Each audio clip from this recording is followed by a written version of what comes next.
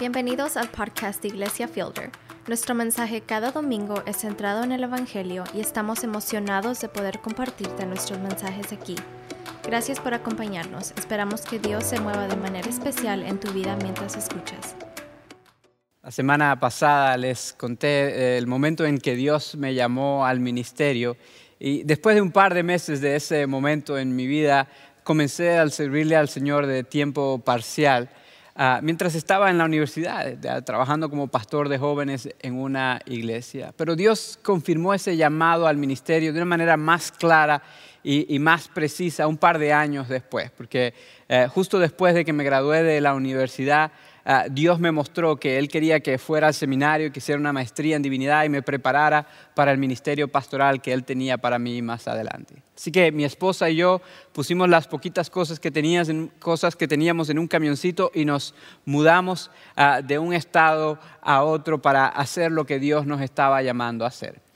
Ahora, yo sé que cuando digo eso, tal vez suena como que fue una decisión muy fácil o inclusive como que tal vez yo soy muy espiritual y cuando Dios me dice algo yo lo hago inmediatamente. Por mucho que me gustaría que así fuera el caso, quiero que sepa que las cosas no fueron así de rápidas y así de sencillas. Cuando estábamos en Tennessee, las cosas estaban marchando bastante bien para nosotros, podemos decirlo, desde la perspectiva humana. Yo me acababa de graduar de la universidad y estaba trabajando con un gran amigo muy de cerca con él y él varias veces había mencionado la posibilidad de que yo me encargara de su negocio cuando él se jubilara en los próximos años. Así que podemos decir que tenía buen trabajo seguro por varios años. También estaba sirviendo a Dios en el ministerio, como dije, estaba sirviendo como pastor de jóvenes y pastor asociado en una iglesia linda, una iglesia hermosa, una iglesia bastante efectiva. La iglesia estaba creciendo y la iglesia estaba plantando otras iglesias en el área. Así que la iglesia estaba marchando bien y el ministerio estaba marchando bien. Mi esposa también tenía un muy buen trabajo que era una oportunidad a la vez para alcanzar personas con el Evangelio de Jesucristo. Y también cerca de donde estábamos teníamos familia, teníamos amigos, teníamos comunidad. Así que las cosas estaban marchando bastante bien. Estábamos bien cómodos. Y fue allí, en ese momento, cuando el Señor me llamó a que básicamente dejara todo eso atrás y que me fuera al seminario. Y amados, les confieso que traté de buscar la manera de quedarme ahí, tal vez ir al seminario por internet o un lugar más cerca, pero Dios nos mostró claramente que Él quería que nos moviéramos a Fort Worth, Texas, a 16 horas de distancia de donde estábamos en ese momento y donde no conocíamos absolutamente a nadie y donde no teníamos a nada esperando. Y después de varias semanas de luchar con esto, finalmente le dije a Dios que sí iba a hacer lo que Él me estaba pidiendo, pero le dije que sí a mi manera. Recuerdo que básicamente le dije esto: Dios, claro que sí, nosotros nos vamos al seminario. Solamente muéstrame dónde voy a trabajar y cuánto voy a ganar. Muéstrame dónde va a trabajar mi esposa y cuánto va a ganar. Muéstrame en qué iglesia vamos a poder ministrar y cómo vamos a poder ser útiles en esa iglesia. Muéstrame dónde vamos a vivir y cómo vamos a pagar por el seminario. Y cuando tú me muestres todas esas cosas, entonces yo me voy al seminario. Básicamente yo quería decirle a Dios: sí, yo te obedezco, pero que las cosas sean a mi manera. Yo quería decirle a Dios: sí, yo te obedezco, pero yo quiero seguir el control y yo quiero que las cosas salgan como yo quiero que salgan. Y amados, no me juzguen, por favor, porque vamos a ser honestos por un momento. Yo no soy el único que lucho con esto del control. Yo creo que la gran mayoría de nosotros luchamos con esto, sobre todo cuando se trata de nuestro caminar espiritual. Yo me atrevería a decir que la gran mayoría de nosotros queremos obedecer a Dios y queremos vivir una vida que glorifica a Dios. Queremos experimentar las cosas que Dios tiene para nosotros, pero también queremos estar en control y queremos tener con claridad cómo se va a ver nuestro futuro y queremos que todas las cosas estén organizadas y, si es posible, que salgan a la manera como nosotros las hubiésemos organizado. Quiero decirte con todo el amor del mundo que a través de mi llamado al seminario, Dios me mostró claramente que eso no es vivir por fe. Eso es vivir por lo que vemos. Y que si uno quiere experimentar el verdadero poder de Dios, y si uno quiere ver a Dios hacer milagros y hacer cosas sobrenaturales en nuestra vida y a través de nuestra vida, entonces es necesario que estemos dispuestos a poner nuestro sí sobre la mesa y mantenerlo sobre la mesa, aun cuando las cosas para el futuro no estén muy claras, aun cuando las cosas no estén saliendo de la manera que nosotros queremos que salgan. Esto lo sé porque lo aprendí en ese momento, pero también porque lo veo en personaje tras personaje en la palabra de Dios. Y en uno de esos personajes que lo veo es María. Hoy vamos a continuar nuestra serie de mensajes llamada Navidad a través de sus ojos. Y al nosotros mirar la Navidad, el nacimiento de Jesús desde la perspectiva de María, vamos a darnos cuenta de que es solamente aquellos que están dispuestos a confiar en Dios verdaderamente y poner a cargo de nuestras vidas a Él, a que Él controle nuestra vida, los que podemos experimentar lo sobrenatural y las cosas milagrosas. Es solamente aquellos que están dispuestos a poner el sí sobre la mesa y mantenerlo sobre la mesa, aunque las cosas no estén claras, los que pueden ver a Dios hacer las cosas que Él quiere hacer en y a través de nosotros. Voy a invitarte a que abras tu Biblia, donde terminamos la semana pasada, en Lucas capítulo 1, versículo 34. Mientras lo hables, quiero recordarte lo que hablamos un poquito la semana y te invito a que si no viste el mensaje, que vayas y lo veas para que tengas un poquito más de contexto. Pero en ese pasaje que estudiamos vimos cómo el ángel Gabriel se le apareció a María y le dio el anuncio de que Dios la había escogido para traer al mundo a su hijo. Y a través de ese pasaje aprendimos que Dios quiere invadir nuestro mundo ordinario y hacer cosas extraordinarias a través de nosotros. Pero para poder experimentarlo es necesario que Dios esté en el centro de nuestra vida y no a un ladito. Hoy vamos a ver que cuando ponemos a Dios en el centro de nuestra vida, Él constantemente nos va a llamar a tomar pasos de fe, a vivir una vida que hasta cierto punto parece arriesgada, a estar dispuestos a poner nuestro sí sobre la mesa, aunque no estén claras las cosas como a nosotros nos gustaría. Pero también vamos a ver que por muy arriesgado que parezca, siempre que Dios nos llama a algo, vale la pena. Quiero comenzar leyendo los versículos 34 hasta el 37. Si tienes tu Biblia, te invito a que leas allí conmigo. Dice así: ¿Cómo podrá suceder esto?, le preguntó María al ángel, puesto que soy virgen. El Espíritu Santo vendrá sobre ti y el poder del Altísimo te cubrirá con su sombra. Así que el santo niño que va a nacer lo llamarán Hijo de Dios. También tu parienta Elizabeth va a tener un niño en su vejez. De hecho, la que decían que era estéril ya está en el 6º mes de embarazo, porque para Dios no hay nada imposible. Vamos a pausar allí. Les dije la semana pasada que esta pregunta de María, ¿cómo puede suceder esto?, nos muestra que esto era algo inesperado para ella, que ella no estaba acostumbrada a ver lo milagroso y a ver lo espectacular todavía, que ella probablemente vivía una vida normal, una vida común y corriente, y por lo tanto cuando el ángel le dice lo que Dios la ha escogido para hacer, ella estaba tratando de procesar todo esto, ella estaba tratando de que esto tuviera sentido en su mente y en su cabeza. Hasta cierto punto estaba tratando de tener un poquito más claridad para poder decir que sí a Dios, así como a nosotros nos gusta saber más o menos cómo van a funcionar las cosas antes de nosotros obedecer a Dios. Ella hace la pregunta tratando de entender cómo Dios iba a hacer esto en su vida y a través de su vida.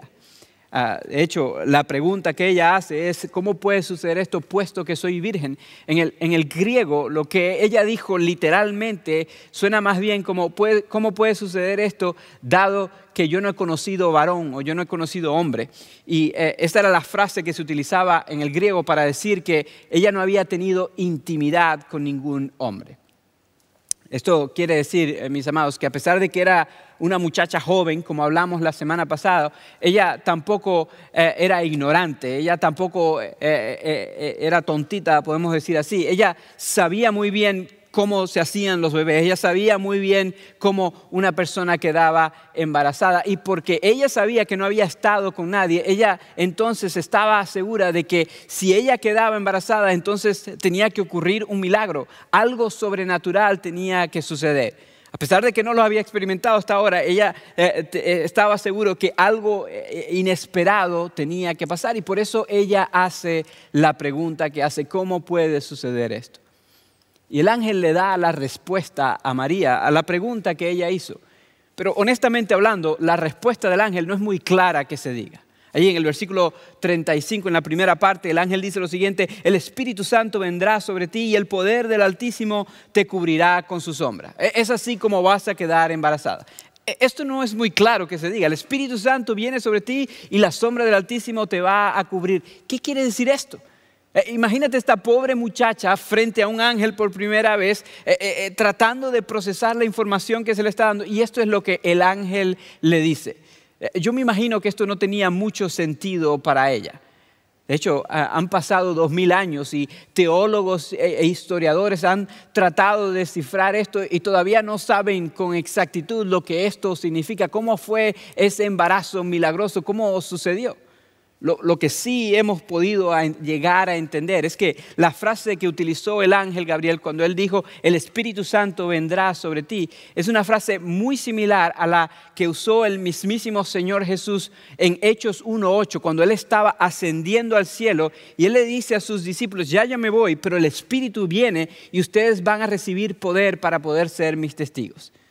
Esto entonces nos ayuda a entender que María simplemente lo único que podía hacer era esperar que Dios hiciera el milagro. Ella no tenía el poder de hacer milagros. Ella no era alguien especial y por eso Dios la escogió. Ella no tenía la habilidad de hacer que ella misma quedara embarazada. Ella no tenía ningún poder especial. Lo único que ella podía hacer era confiar en que lo que el ángel había dicho era cierto, que el Espíritu de Dios iba a venir sobre ella de una manera inesperada y ella milagrosamente iba a quedar embarazada. Y esto, amados, es importantísimo para nosotros porque esto nos enseña entonces por qué era importante, primero, que María fuera virgen cuando Jesús fue concebido, pero también que este niño naciera de la manera que nació. El mismo autor nos dice ahí lo que el ángel dijo. Él dice lo siguiente: así que el santo niño que va a nacer lo llamarán Hijo de Dios. Él dice: es necesario que ocurra de esta manera milagrosa para que pueda ser el Hijo de Dios, para que sea un niño santo. Él dice, tiene que ser humano para poder pagar por los pecados de la humanidad. Él no explica todo esto, pero más adelante nos damos cuenta y por eso tenía que nacer de María. Y él dice, pero a la vez tiene que venir de parte de Dios de forma milagrosa para que sea el Hijo de Dios. Por eso decimos constantemente, Jesús es 100% humano, hijo de María, pero también 100% Dios, hijo de Dios. Y esto, amado, nos enseña que el enfoque aquí no es tanto en María, sino en Jesús, el niño que estaba dentro del vientre de María, que estaba a punto de estar dentro del vientre de María. Y eso lo vemos en el evento que sucede después. El ángel le dice a María que algo milagroso ya ha sucedido. Que su pariente Elizabeth, a pesar de estar ya mayor de edad y a pesar de que había luchado con esterilidad hasta ese momento, había quedado embarazada porque Dios la había elegido también para algo especial.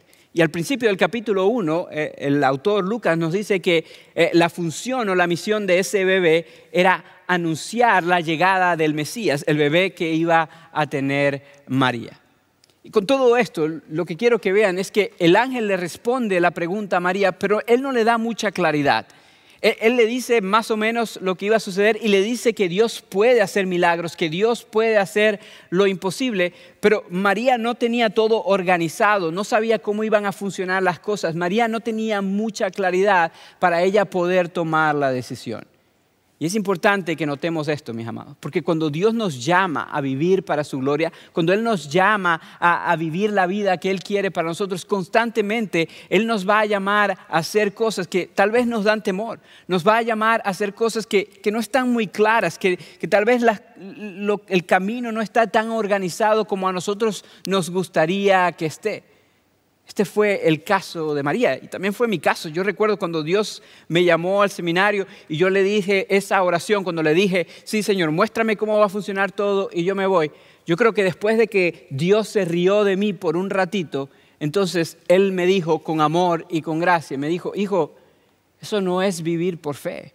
Él me mostró que si yo iba a vivir para su gloria y que iba a vivir la vida que Él tenía para mí, Entonces tenía que verdaderamente darle a Él el control de mi vida. Y eso significaba estar dispuesto para mí a dejar el trabajo que tenía, a dejar a la familia que tenía cerca, a dejar el trabajo que tenía mi esposa, a dejar la hermosa iglesia donde estábamos e irnos a lo desconocido confiando en que Él iba a obrar. Amados, muchas veces Dios nos llama a irnos a lo desconocido. Él nos llama a tomar riesgos para su gloria. Yo quiero que sepan que siempre vale la pena. María fue llamada a lo desconocido. Yo creo que si algo podemos admirar de María es la respuesta que ella le dio al ángel. Yo quiero que vean el versículo 38, la manera como ella respondió, a pesar de que no todo era claro. Ella dijo lo siguiente: aquí tienes a la sierva del Señor, contestó María, que Él haga conmigo como me has dicho. Con esto el ángel la dejó. El ángel solamente estaba esperando que María le diera una respuesta. Y al María dar la respuesta, él se fue. No le dio más claridad, lo que le había dicho era suficiente. Y María, con lo que tenía, ella dio una respuesta bastante admirable. Ella dijo que el Señor haga conmigo lo que Él quiere hacer. A pesar de que su futuro no era muy claro, a pesar de que el ángel no le había tal vez dado tantos detalles como a cualquiera de nosotros nos hubiese gustado, ella estuvo dispuesta a decirle a Dios: haz conmigo lo que tú quieras hacer. Digo, la respuesta de ella es bastante admirable. No solamente porque su futuro no era claro, sino porque lo que ella podía ver era que no solamente su futuro era incierto, sino que ella estaba poniendo en riesgo muchas cosas. Ella, al decir que sí a Dios, al poner su sí sobre la mesa a Dios en ese momento, ella estaba arriesgando las cosas más preciadas para ella. Ella estaba poniendo en riesgo lo que ella probablemente amaba en ese momento. Ella estaba arriesgando sus planes y su futuro. Les recuerdo que María tenía planes de casarse con este joven llamado José. Y las bodas en el pueblo judío eran una gran celebración que duraba varios días. Y yo me imagino que cada niña soñaba con ese momento, el momento de su boda. Y al decir ella que sí a quedar embarazada antes de casarse con José, ella probablemente estaba diciendo que esa boda no iba a suceder. Pero no solamente la boda en sí, el matrimonio. Probablemente ella tenía planes de hacer su vida con José. Sí, de tal vez tener niños más adelante, pero no antes de casarse. Y todo esto iba a cambiar. Todos sus planes estaban cambiando. Ella decir que sí a Dios significaba que sus planes iban a ir a un lado. Estaba arriesgando su futuro, lo que ella quería para su futuro. Pero no solamente su futuro. Ella estaba arriesgando su reputación también. Que, amados, les recuerdo que en Nazaret era un pueblo pequeño. Les dije la semana pasada que tal vez 300 a 500 personas a lo mucho. Y en esos pueblos pequeños todo el mundo se conoce. Así que ella se iba a convertir en el chisme del momento por varios meses. Ella se iba a convertir en el hazmerreír de muchos. La reputación de ella iba a quedar arruinada. Al ella quedar embarazada antes de su matrimonio, eso era una gran vergüenza. Sobre todo si José decía: ese bebé no es mío. Ella estaba arriesgando su reputación. No solamente eso, ella también estaba arriesgando que los seres a quienes ella más amaba la rechazaran. Por obedecer a Dios, ella estaba arriesgando que aquellos a quienes ella amaba la rechazaran. Porque pensemos en esto por un momento. Pensemos en José. Ella probablemente su corazón ya amaba a José, se estaba preparando para hacer una vida con él. ¿Y cómo creen ustedes que iba a reaccionar José cuando él escuchara que ella estaba embarazada? El texto bíblico nos enseña que José quiso divorciarse de ella, romper el compromiso. Porque probablemente él pensó que ella le había sido infiel o algo así. Imagínense, no podemos juzgar a José tampoco. Pónganse en los zapatos de José por un momento. Imagínate si tú eres hombre que tú tienes a tu novia, a tu prometida, y tú has sido fiel a Dios, obedeciendo y aguantándote todos los deseos del mundo, y no has tocado a tu novia esperando al momento de la boda, y de repente ella llega y dice: mi amor, quiero que sepas algo, estoy embarazada. Y cuando tú te enojas y empiezas a frustrarte, ella dice: pero no te preocupes, yo no te fui infiel. El Espíritu Santo vino sobre mí y entonces quedé embarazada. ¿Cómo reaccionarías tú ante ese momento? ¿Cómo crees que reaccionó José en ese momento? María se estaba arriesgando a que el hombre que ella amaba la rechazara. Y no solamente él, también sus padres. Como les digo, el quedar embarazada antes del matrimonio era una gran vergüenza para ella y para sus padres. Y ella estaba arriesgando que sus padres la rechazaran. Imagínate también ser una muchacha joven y llegar a tus padres y decir, papá, mamá, quiero que sepan que estoy embarazada. Pero no se enojen con José. José no me ha tocado, no fue José. La sombra del Altísimo vino sobre mí y así quedé embarazada. Eso es lo que le dijo el ángel, eso era lo único que ella podía decir. ¿Cómo creen que reaccionaron los papás de María cuando escucharon esto? Pues, probablemente ellos no le iban a creer. Ellos recuerden, mis amados, que esto hasta este punto nunca había ocurrido y desde ese momento nunca más volvió a ocurrir. Eso solamente ha ocurrido una vez en la historia. ¿Cómo piensan que reaccionaron los seres queridos de María?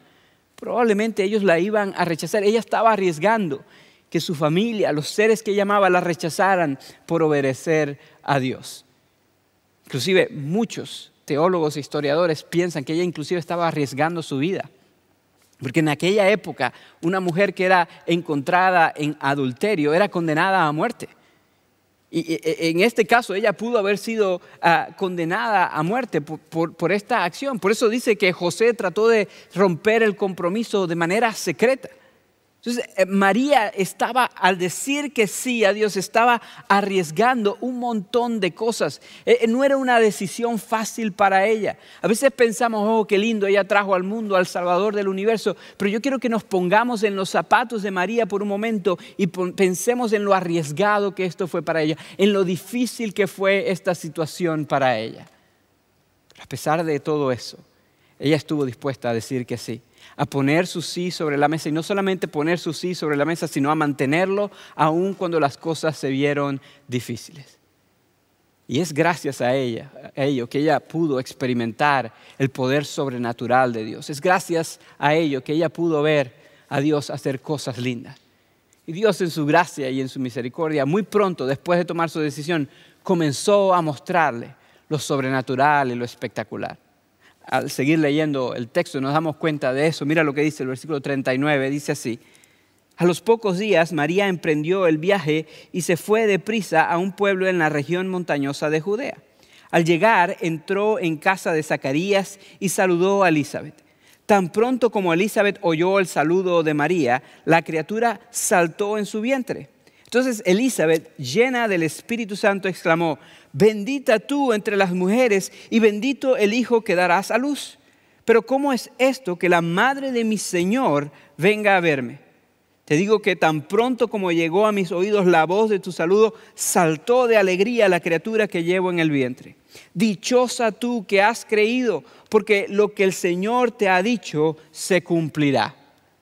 Vemos que algo interesante sucede. María escucha lo que el ángel le dijo, que su familiar Elizabeth había quedado embarazada también. Así que ella va a donde ella estaba, no sé, tal vez a hablar cosas de mujeres embarazadas, no sé, pero fue a ver a Elizabeth. Y algo interesante sucede cuando estas dos mujeres se encuentran.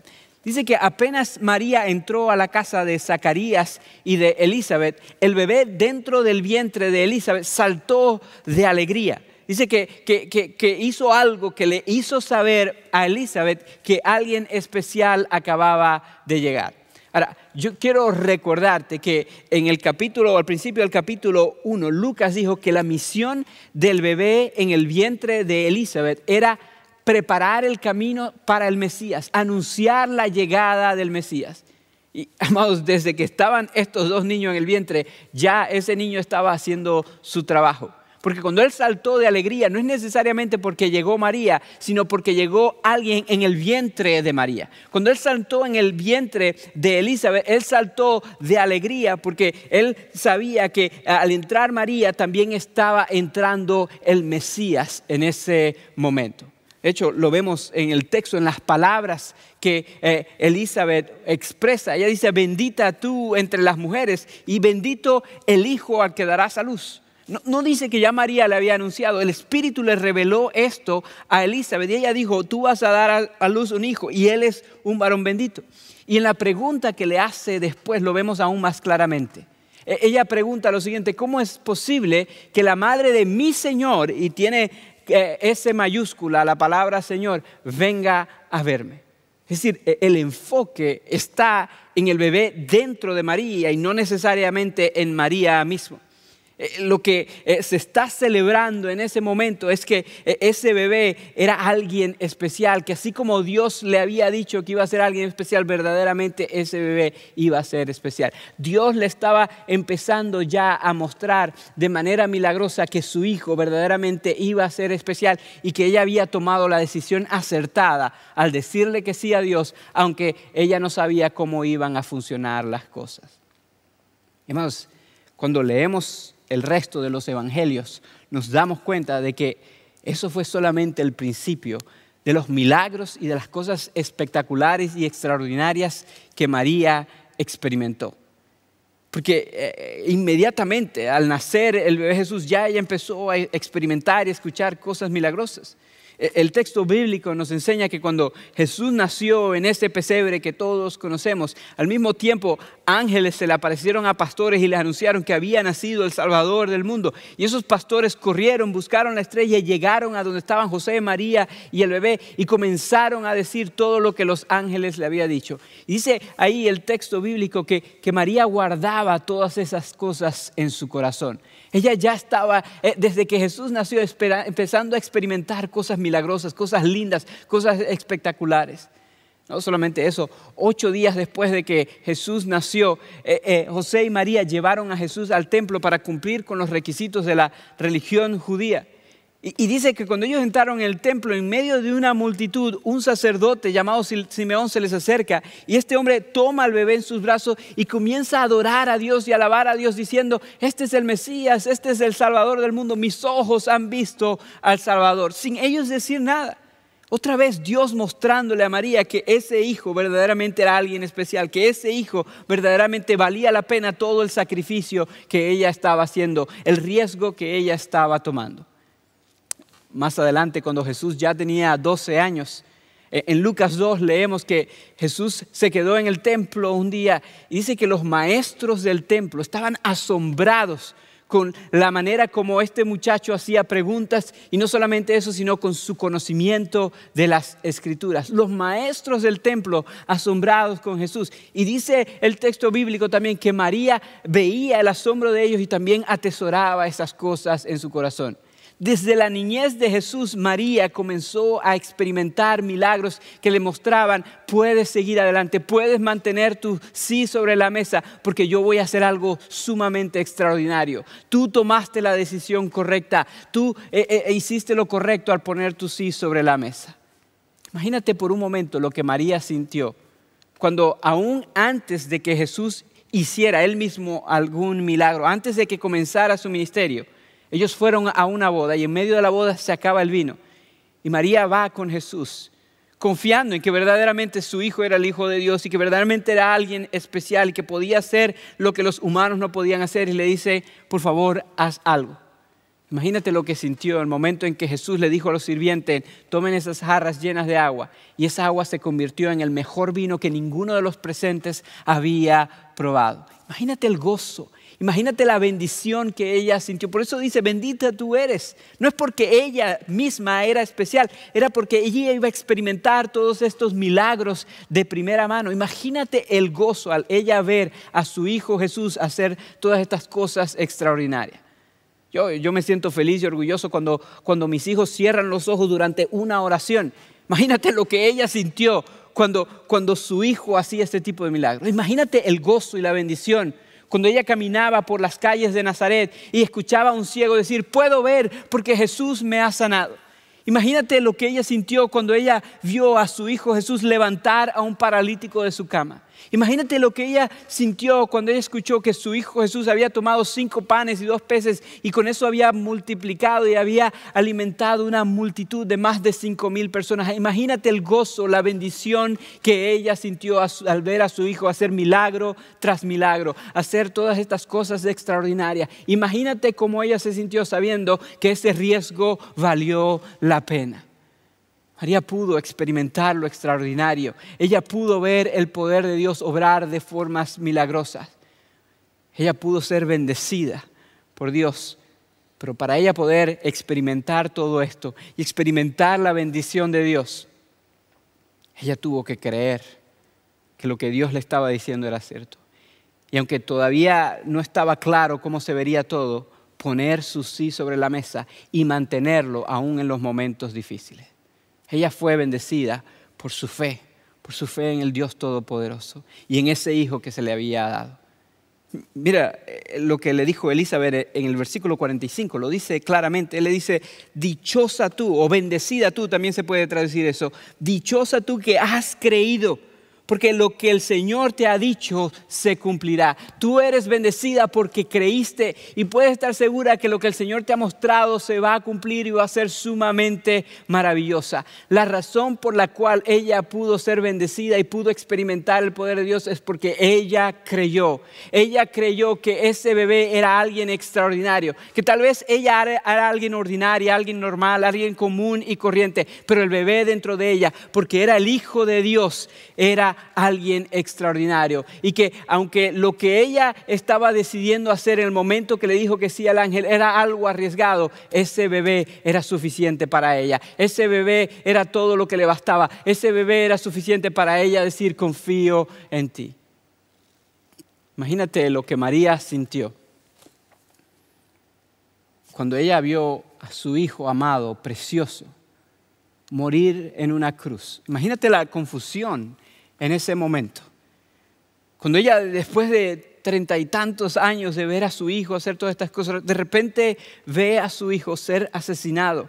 A pesar de vivir una vida inocente, morir como un criminal. Ser golpeado, ser maltratado, ser abusado y colgado en un madero. Probablemente ella sintió confusión en ese momento. Probablemente sintió temor en ese momento, pero ella mantuvo su sí sobre la mesa. Y ahora imagínate entonces el gozo, la alegría, la bendición que ella sintió al tercer día, cuando su hijo amado resucitó de entre los muertos, cuando ella vio que su hijo, a pesar de morir, él resucitó y por lo tanto él venció al pecado, él venció la muerte y puede traer esperanza al mundo entero. Imagínate lo que ella sintió cuando ella finalmente, después de 33 años de tener ese encuentro con el ángel, pudo entender cómo su hijo iba a ser la esperanza para el mundo. Cuando ella entendió que su hijo, a pesar de morir, resucitó para vencer al pecado y para vencer a la muerte, de manera que tú y yo pudiéramos tener esperanza. Imagínate la bendición que ella sintió en ese momento. Pero para ella poder experimentar esa bendición, ella tuvo que creer lo que el ángel le dijo, que ese bebé iba a ser el Hijo de Dios y que por lo tanto iba a ser el Salvador del mundo. Y al ella creer eso, entonces tuvo que poner su sí sobre la mesa y mantenerlo aún en los momentos difíciles. Y amados, yo quiero que sepas que de la misma forma, cuando Dios nos llama a hacer algo, puede ser que es algo difícil, puede ser que da temor, pero siempre, siempre vale la pena, porque vamos a experimentar el poder de Dios y vamos a experimentar el poder milagroso que Él tiene. Yo recuerdo cuando mi esposa y yo tomamos esa decisión de venirnos al seminario y venirnos sin conocer a nadie, sin tener trabajo como queríamos, sin saber a qué iglesia veníamos, sin saber bien cómo íbamos a pagar el seminario, cómo íbamos a pagar la renta. Nos vinimos con unos poquitos de ahorro y confiamos en el Señor. Yo quiero que sepas que no fue fácil. Nos costó un par de meses para que mi esposa encontrara un trabajo, nos costó un par de meses para que yo encontrara una iglesia donde poder servir. Y fue difícil. El seminario es sumamente difícil. Emocionalmente hablando, espiritualmente hablando, académicamente hablando, en todos los sentidos. Varias veces, mis amados, sentimos el deseo de tirar la toalla. Yo hice una maestría en divinidad que es larguísima. Muchas personas les toma 5 años, gracias a Dios yo pude hacerla en 3 años y medio, pero varias veces quisimos tirar la toalla. Yo quise tirar la toalla varias veces. Yo estaba aprendiendo hebreo y griego en inglés, que es mi segundo idioma. Varias veces yo quise rendirme. Yo recuerdo que Dios también estaba trabajando en nuestros corazones, moldeándonos en todo esto, trabajando en nuestro carácter. Y varias veces tuvimos conflicto, mi esposa y yo. Él estaba trabajando en mí, él estaba trabajando en mi esposa, estaba trabajando en nuestro matrimonio. Y varias veces luchamos, quisimos rendirnos. Y no teníamos familia ni seres cercanos para nosotros poder tratar de hablar con alguien. Fue duro, fue difícil. financieramente hablando, a pesar de que mi esposa encontró un trabajito y que yo estaba trabajando en una iglesia pequeñita en Fort Worth, podíamos apenas, a duras penas, pagar los recibos y aún tuvimos que usar nuestros ahorros. Y constantemente tuvimos luchas económicas fuertes. Y esto hacía que nuestra fe tambaleara en un momento. Pero gracias a Dios por su gracia y por su misericordia, pudimos mantener nuestro sí sobre la mesa en medio de las dificultades. Y cuando ya estábamos llegando al último año de seminario, cuando ya se estaban acabando los ahorros, cuando ya se estaban acabando las fuerzas, cuando ya estábamos a punto de rendirnos y no entender por qué Dios nos tenía ahí, yo recibí la llamada de un pastor que yo no conocía en ese momento, un hombre llamado Jason Paredes. Y él me dijo: Ender, he escuchado de ti, quiero conocerte. Queremos comenzar a alcanzar hispanos en la ciudad de Arlington y en Grand Prairie, aquí. Y queremos saber quién tú eres y tal vez tú puedes ayudarnos a hacer esto. Y amados, ya entrando en la recta final del seminario, cuando la cuenta bancaria estaba en cero, pude comenzar a servir en esta iglesia. Y recuerdo que comenzamos el ministerio de la nada, básicamente, con tal vez 10, 15 personas. Y a lo largo de los años hemos visto a Dios hacer cosas sumamente increíbles. Hacer que un servicio en español se convirtiera en 2 servicios en español y en 3 servicios en español ahora, contando este servicio virtual. Y no solamente la cantidad de servicios, sino la cantidad de personas que hemos visto ser transformadas con el poder del Evangelio de Jesucristo. Hemos visto matrimonios ser restaurados. Hemos tenido la oportunidad de cargar bebés en el hospital y darle la bienvenida al mundo, a niños preciosos. Hemos podido bautizar persona tras persona. Hemos visto cómo matrimonios han sido restaurados. Hemos caminado la jornada de la vida espiritual con personas como tú y como yo. Y ha sido algo sumamente maravilloso. Y yo puedo mirar atrás las cosas que tuvimos que sacrificar, las cosas que tuvimos que dejar atrás, el riesgo que tuvimos que dejar atrás y decir, valió la pena. Y yo te aseguro, mis queridos, que cuando María vio a su hijo de resucitar de entre los muertos, ella pensó probablemente en todos los riesgos que tomó y decir, valió la pena. Y yo quiero que sepas, mi amado, que cuando Dios nos llama a hacer algo, por muy arriesgado que parezca, siempre, siempre, siempre vale la pena. Yo creo que Dios quiere hacer cosas sobrenaturales y espectaculares en personas como tú y en personas como yo. Pero tú tienes que estar dispuesto a creer lo que creyó María. Tú tienes que estar dispuesto a creer que ese niño que creció en el vientre de María era verdaderamente el Hijo de Dios. Que no era un bebé ordinario, que era un bebé extraordinario. Que verdaderamente ese hijo creció y vivió una vida perfecta y murió en una cruz para pagar por los imperfectos y que resucitó de entre los muertos para que tú y yo pudiéramos tener esperanza. Y hay algunos de ustedes que hoy tienen que creer esto por primera vez. Hay algunos de ustedes que Dios te está invitando a experimentar lo extraordinario, a experimentar su poder, pero tiene que comenzar con tú creer que verdaderamente ese bebé es quien Dios dijo que era. Que ese bebé es todo lo que necesitas. Que ese bebé murió en una cruz para darte esperanza y que con él basta. Algunos de ustedes que hoy necesitan rendirse ante Él. Y tal vez tú has estado esperando que Dios te muestre que las cosas funcionen bien o que las cosas, que te responda a todas tus preguntas. Y Dios te está diciendo, no todo va a estar claro, pero Él es suficiente. Con Él te basta.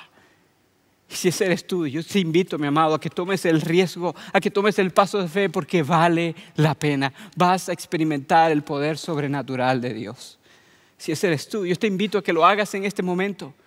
A que tomes tu teléfono en este momento y nos dejes saber, que mandes un texto con la palabra conectar al número 94253.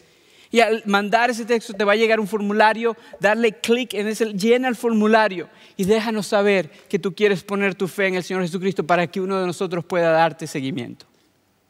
Puedes dejar un comentario ahí en nuestra página de Facebook, si estás viendo en Facebook o en YouTube, y dinos, quiero poner mi fe en Cristo Jesús. Haz algo para que nosotros podamos ayudarte en este paso de fe y de poner tu fe en el Señor Jesucristo.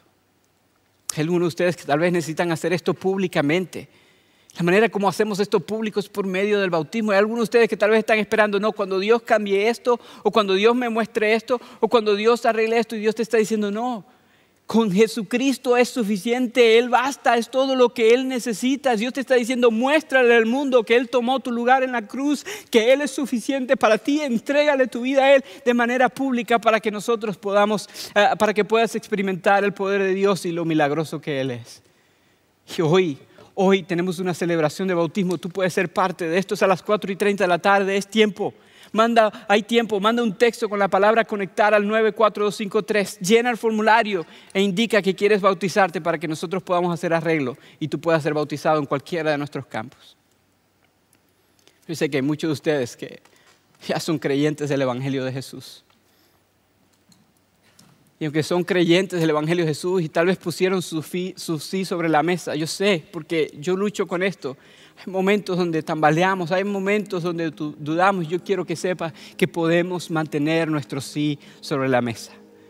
Que podemos mirar a la cruz del Calvario y saber que Él pagó por nuestros pecados y recordar que Él es todo lo que necesitamos. Que aunque el futuro es incierto, que aunque no sepamos cómo Él va a proveer, que aunque no sepamos cómo Él nos va a sanar, que aunque no sepamos cómo las cosas van a funcionar, Él es suficiente. Con Él nos basta. Así que si tú eres un creyente del Evangelio de Jesús, yo te voy a invitar a que tomemos la cena juntos y que recordemos que Él entregó su cuerpo y derramó su sangre y eso es todo lo que necesitamos. Pero antes de tomarlo, yo te voy a invitar a que cantemos esta canción que nos recuerda justamente esto. Que nos recuerda que Él es todo lo que necesitamos, que Él es suficiente, que con Jesucristo nos basta. Y después de cantarlo, entonces juntos podemos tomar el pan y la copa y poner nuestro sí sobre la mesa y mantenerlo, aunque sea difícil. Vamos a cantar esta canción y después tomaremos la cena juntos.